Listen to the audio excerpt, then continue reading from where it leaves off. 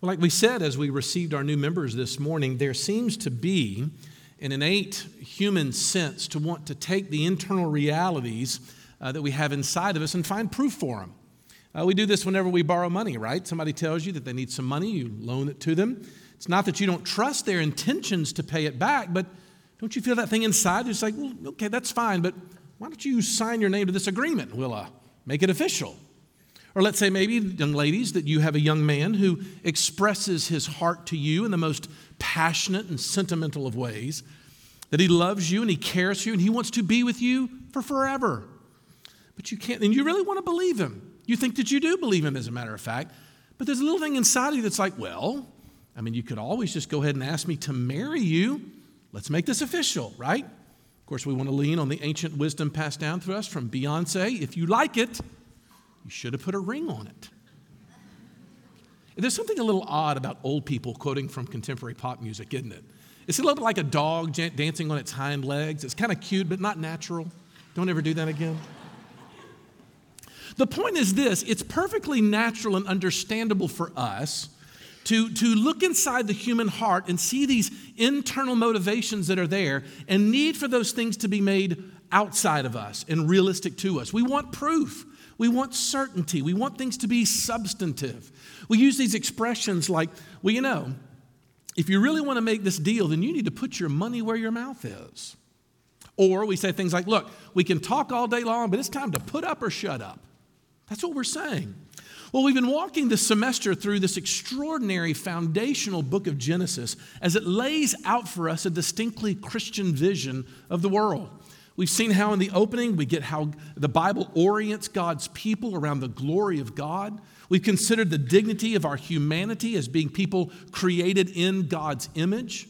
We've dealt with this rather delicate topic of human sexuality and marriage.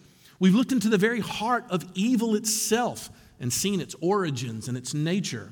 But of course, we've also seen God unfold a plan of grace and redemption and mission, of course, to heal the world from its own self-destruction. But this morning we come to the last message in our series, even though it's just sort of the beginning of a whole, the rest of Scripture. And what we see it is God deciding to help Abram enter into a conscious acceptance of the contract that he's making between him. And what he wants him to do is to mark Abram out from the rest of humanity. And so Abram's contract with God now, as of this time in chapter 17, is going to be made public. And it's going to form the very fabric of how he's going to bind all of Abraham's descendants together into a new humanity. I will say this, I don't think I can overstate this enough. God's intention with the world is not merely to save a bunch of individual souls so that they can have the hope of heaven when they die. Granted, it's not less than that, of course, but it's so much more. Because God's intention is to take isolated individuals and form them into a group, into a body, into a congregation of believing people, which means, among a lot of other things, simply this, that the inertia of your salvation is supposed to be pulling you into relationship with other believing people, rallied around these great unifying truths about how the world really works. In other words, God intends for our invisible commitments to be made visible. And that visible entity that he is fashioning is going to turn into, eventually, when we get to the New Testament, to the thing that you and I know as the church. That's where this is going. And it all starts with God approaching this new family that he's called, solely by grace, by the way, and marking them out as select, as different, distinct, as beacons to the rest of the world of a new way of living in the world and relating to other image bearers. The question then for this text is, well, how is he going to do that? Well, the passage suggests it's going to happen in three different ways. By calling Abraham to, number one, be blameless. Number two, to apply the sign. And then finally, to become the father of many nations. Let's take that first one. What does it mean to be blameless? Well, we're at this familiar place in the story because God is coming again to reaffirm this contract he's forging with Abram. And it's as certain as his own character. Look at verse 2. He said that I may make my covenant between me and you and may multiply you greatly. Same covenant that we rehearsed back in chapter 12 a few weeks ago. But this time, it includes instructions on how Abram is to make this relationship his own. Look at verse 1. I am God Almighty, walk before me and be blameless. Okay, so this is the first plank of how God exhorts Abram to walk among him. First he says, walk before me, which is a really interesting way to put it, don't you think? What God is saying is, Abram, I want the living of your life to be such that you reference me in everything that you do. Make life an exercise in walking with me, that my presence might go with you everywhere, because my presence is everywhere. The Reformers actually jumped hold on this idea in a big way when they used to talk about a Christian's role is to live life coram Deo. It's the Latin phrase for living life before the face of God. It's really interesting. There is no Hebrew word translated the word presence. Wherever you see it in the Old Testament translated presence, its literal translation is the word face. To live in God's presence is to live before the face of God, coram Deo. And I wish we had time to unpack it, but suffice to say this: your face, in many ways, is your knowing mechanism. You ever thought about that? If you look somebody in the face, that means you mean it. If you stare into someone's eyes, it means you really know them. So what is God saying? He's saying, Abram, this relationship that I want to have with you is going to be marked by a deep and powerful sense of knowing, of relationship, which is a great segue to the next attribute that God asks Abram to embody, which is blamelessness. Walk before me and be blameless. Now look, we got to be clear here, because I do think that when you hear that word blameless, your first instinct is to think, oh, he's talking about moral perfection. God wants me never to do anything wrong, which feels a little bit like a tall order, but interestingly, that's not exactly how that word translates. We've encountered this word before. The Hebrew word is tamim, and it occurs all the way back in the Noah story, chapter 9, verse 6, where there you see it's got a little different nuance, because the root word of that word literally means something that is whole, something that is integrated. In other words, to be blameless in this Hebrew word's meaning means that you have put all of the energies in your life into one pursuit, one passion, one overriding concern in life.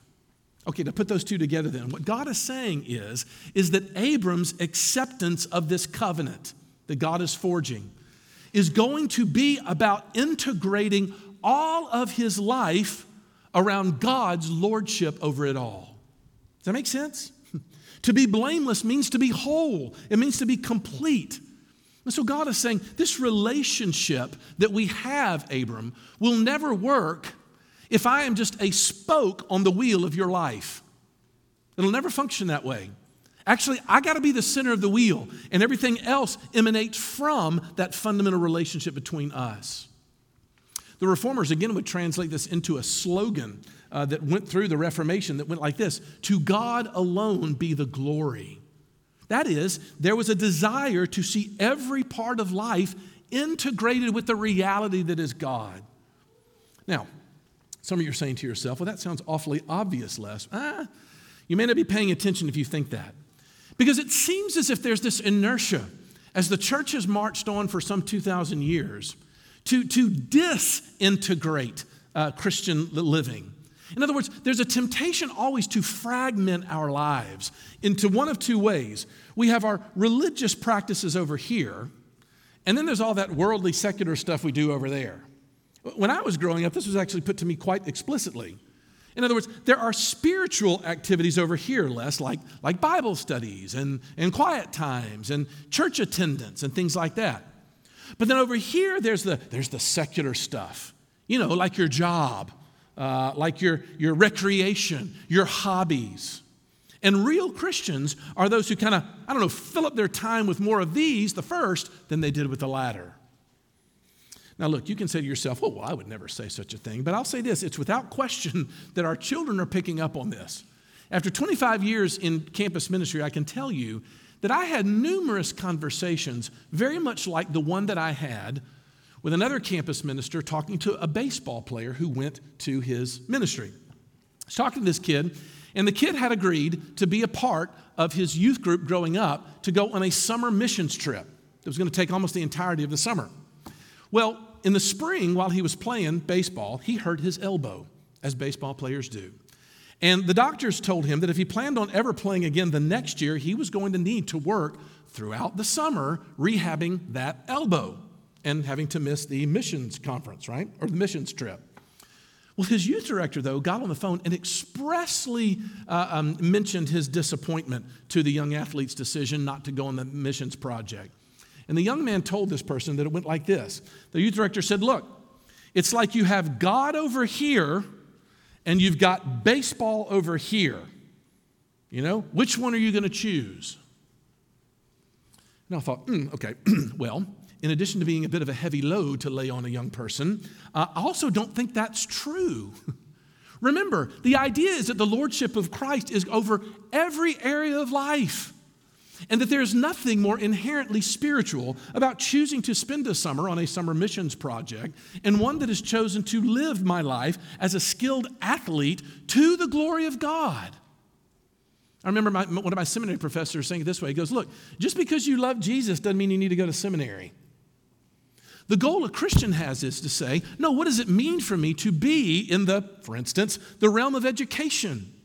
To be a teacher to the glory of God, what does that look like? What does it mean for me to manage this, the finances of this, the bookkeeping of this organization well to the glory of God? And for most of us, we think, oh, well, I guess I should pass out some tracts at work. Maybe, I don't know. How about doing your job well? How about being excellent at whatever it is that God has called you to do? Why? Because we look to see the glory of God coming through every area of life. Abram, by the way, got it. You know how we know? Look at verse 3. Then Abram fell on his face. Ooh, I love that. You know what Abram did is he fell down and he worshiped. Why? Because all of his life was going to be worship. Everything he did to God's glory. He looked to God's face by falling on his face.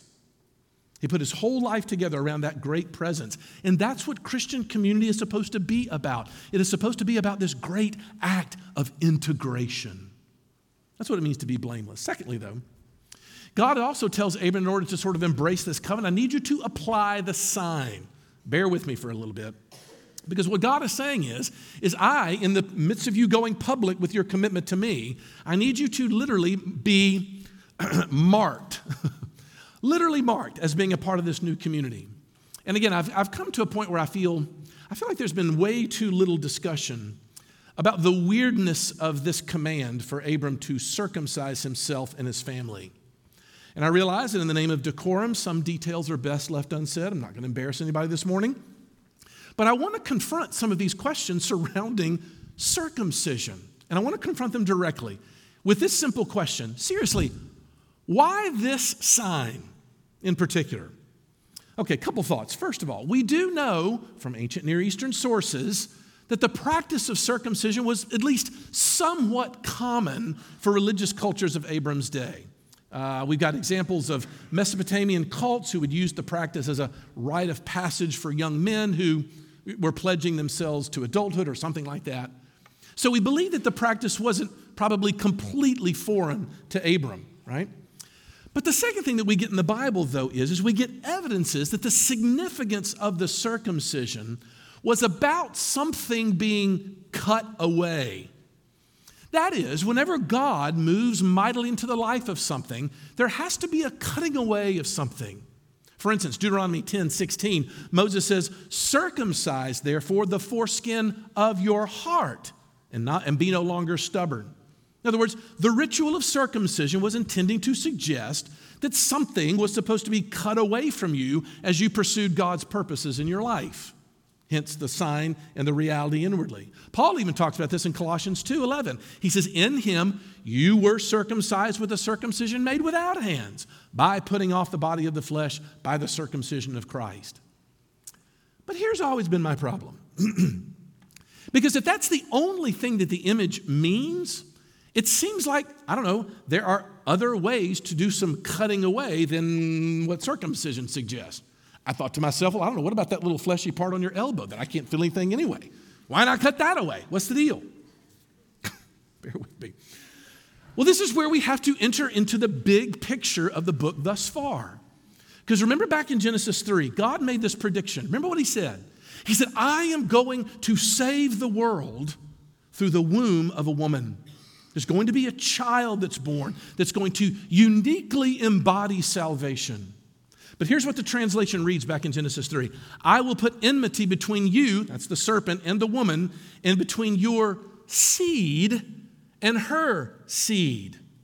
Okay, do you catch the point now? Because what happened among Jewish people at that moment was that every generation of childbearing women in Israel was waiting for something. They were waiting for the Messiah. And for that reason, the sexual parts of these people were profoundly sacred. Again, we spent time talking a few weeks ago through the sacredness of the woman's womb and how the womb is the favorite target of Satan in the Old Testament storyline. How else is he going to thwart God's story except by causing barrenness? God is always moving to women who are barren, who can't have children. Why? Because he's showing his salvation in the midst of Satan's attempts to thwart it. But remember, if that sacred womb is going to bear fruit, it must happen through a sacred seed of the man to impregnate her. So, just as throughout the Old Testament Pentateuch, blood accompanies the sexual parts of almost every stage of a woman's giving birth, so also the male sex part must also bear the same signs. That is, if the sacred seed is going to be delivered, it has got to bear the marks of the bleeding sacrifice. That was the Old Testament way. So where is this going? Well, when God chose Abram to uniquely embody his purposes in the world, he was saying to every male, you, even you, in addition to your spouses, you're going to have to be continually reminded that your sex part, forgive me, your sex part is not your junk. It is sacred because it is God's means to deliver salvation to the world, and did indeed in the story of Scripture do so, preserving the family of God right up to the time until Jesus' parents were delivered news of a miraculous birth that was to take place. Now look, it is okay to be grossed out right now because that's appropriate. The Old Testament was a bloody existence for God's people. But I really want you to follow the logic here for a second. How would things change, if at all, when the Messiah did arrive? That is, when the Holy One shows up and sheds his blood once for all, an eternal sacrifice as the blood atonement that all other sacrifices were just a picture. What is left to mark the people of God out as distinct again? Think about that. I think this is absolutely magnificent because it's as if the New Testament writers realize that once the ultimate blood has been shed, for these writers, under the inspiration of the Holy Spirit, they began to look back at the rites that involved people's becoming the people of God, and they redrew them. Because there is no more blood to be shed once you have drawn from Emmanuel's veins. Now, all that remains is a washing. That is, we are no longer initiated into God's family by our blood shedding, but simply through a washing. So throughout the New Testament, this is fantastic. We see signs that God replaced the rite of circumcision with baptism, a holy washing. Colossians 2 is the most vivid. In him you were also circumcised with a circumcision made without hands by putting off the body of the flesh by the circumcision of Christ. You can imagine Paul's Gentile readers being like, when did that happen? Seems like I would have remembered something like that. To which Paul says, having been buried with him in baptism. There it is. In which you were also raised with him through faith in the powerful working of God who raised him from the dead. And so therefore, since Israelite children were circumcised on the 8th day, we stand in a tradition that has stood for about 2,000 years now of baptizing infants. Oh, by the way, male and female, by the way. You see the broadening of that with Jesus comes in order to signify and seal their entrance into this community. In other words, we bring them in so that we can teach them how to walk with God and be blameless. Same thing. To orient all of their lives around them as children of the covenant, special and beloved. I was having a conversation a number of years ago with a family member who was just chafing at the idea that we would ever baptize children or infants. And the comment was, well, I just don't like it because it seems like the infant just has no idea what's going on. To which I obviously conceded, you're correct. But let me ask you a question. When there comes a day for that child to actually embrace their faith as their own, as we pray that they do, what do you want them to say? My guess is you don't want them to say, well, you know what happened was I got myself cleaned up enough so that I could eventually go to heaven and be with God. You wouldn't want them to say that. You wouldn't want them to say, well, you know what came to me in my life was I was really, really, really sincere. And when I really was sincere about it, that's when I knew it was time for me to go ahead and have faith that God was going to save me. You wouldn't want them to say that either, would you? You would want them to stand up and say, no, I'm here because I'm a terrible sinner and Jesus is a fantastic Savior. It's all by His grace or it's not going to happen at all. Don't you see how wonderful it can be to come up alongside that child and be like, hey, and guess what? God has been at work in you before you even knew what was going on. Do you see the joy of the moment to be able to bring people into the faith in that way as they proclaim their faith as their own? Okay, so the goal is to be blameless, to apply the sign. Thirdly and finally, and I'll finish with this, there's this command to be the father of many nations. As if to finalize the covenant, God says, I'm going to change your name, Abram. This is what it says in 4 and 5. Behold, my covenant is with you, and you shall be the father of a multitude of nations. No longer shall your name be called Abram, but your name shall be Abraham. I love this. I would argue that with that unique name change, which literally, by the way, translated means father of many nations, it connects Abraham's faith with you sitting here in this building this morning. I love passages that do this because Paul makes this explicit in Galatians 3:27. He says, for as many of you as were baptized into Christ, there it is again, have put on Christ. So there's neither Jew or Greek. There's neither slave or free or male or female because we're all one in Christ Jesus. Listen to this last line. And if you are Christ's, then you are Abraham's offspring, heirs according to the promise. You see, this is what the church means. And there's nothing more simple and there's nothing more difficult because Paul is saying in verse 27 that at your baptism, you were engrafted into Christ. And having been engrafted into Christ, you therefore are one of Abraham's children. Now look, it's not rare, it's not often, that I am able to sort of apply the sermon to every age in the room. Because you want to know what the whole sermon means today? It means Father Abraham had many sons, and many sons had Father Abraham. And I am one of them, and so are you, so let's just praise the Lord. That literally is this morning's sermon. Literally. That's it. But what I want you to take away from this is simply this one simple idea, because the way Paul comprehends all of this talk about our engrafting into Christ means something to him, very significant. And what it means for him is now that Jesus has become this singular orienting force in the Christian's life, it now neutralizes any other cultural identity marker you might have had before. In other words, now there's no such thing as rich or poor. Now we're not going to do the whole black-white thing. Now we're not going to do foolish distinctions between male and female. In other words, Jesus has come to effect a massive work of unity through Abraham's family. And therefore, I have to look around and say, either I am a part of that unity and an agent of that unity and breaking down walls where we draw people together, or I'm working against His purposes in the world. It's binary like that because that's where it's going.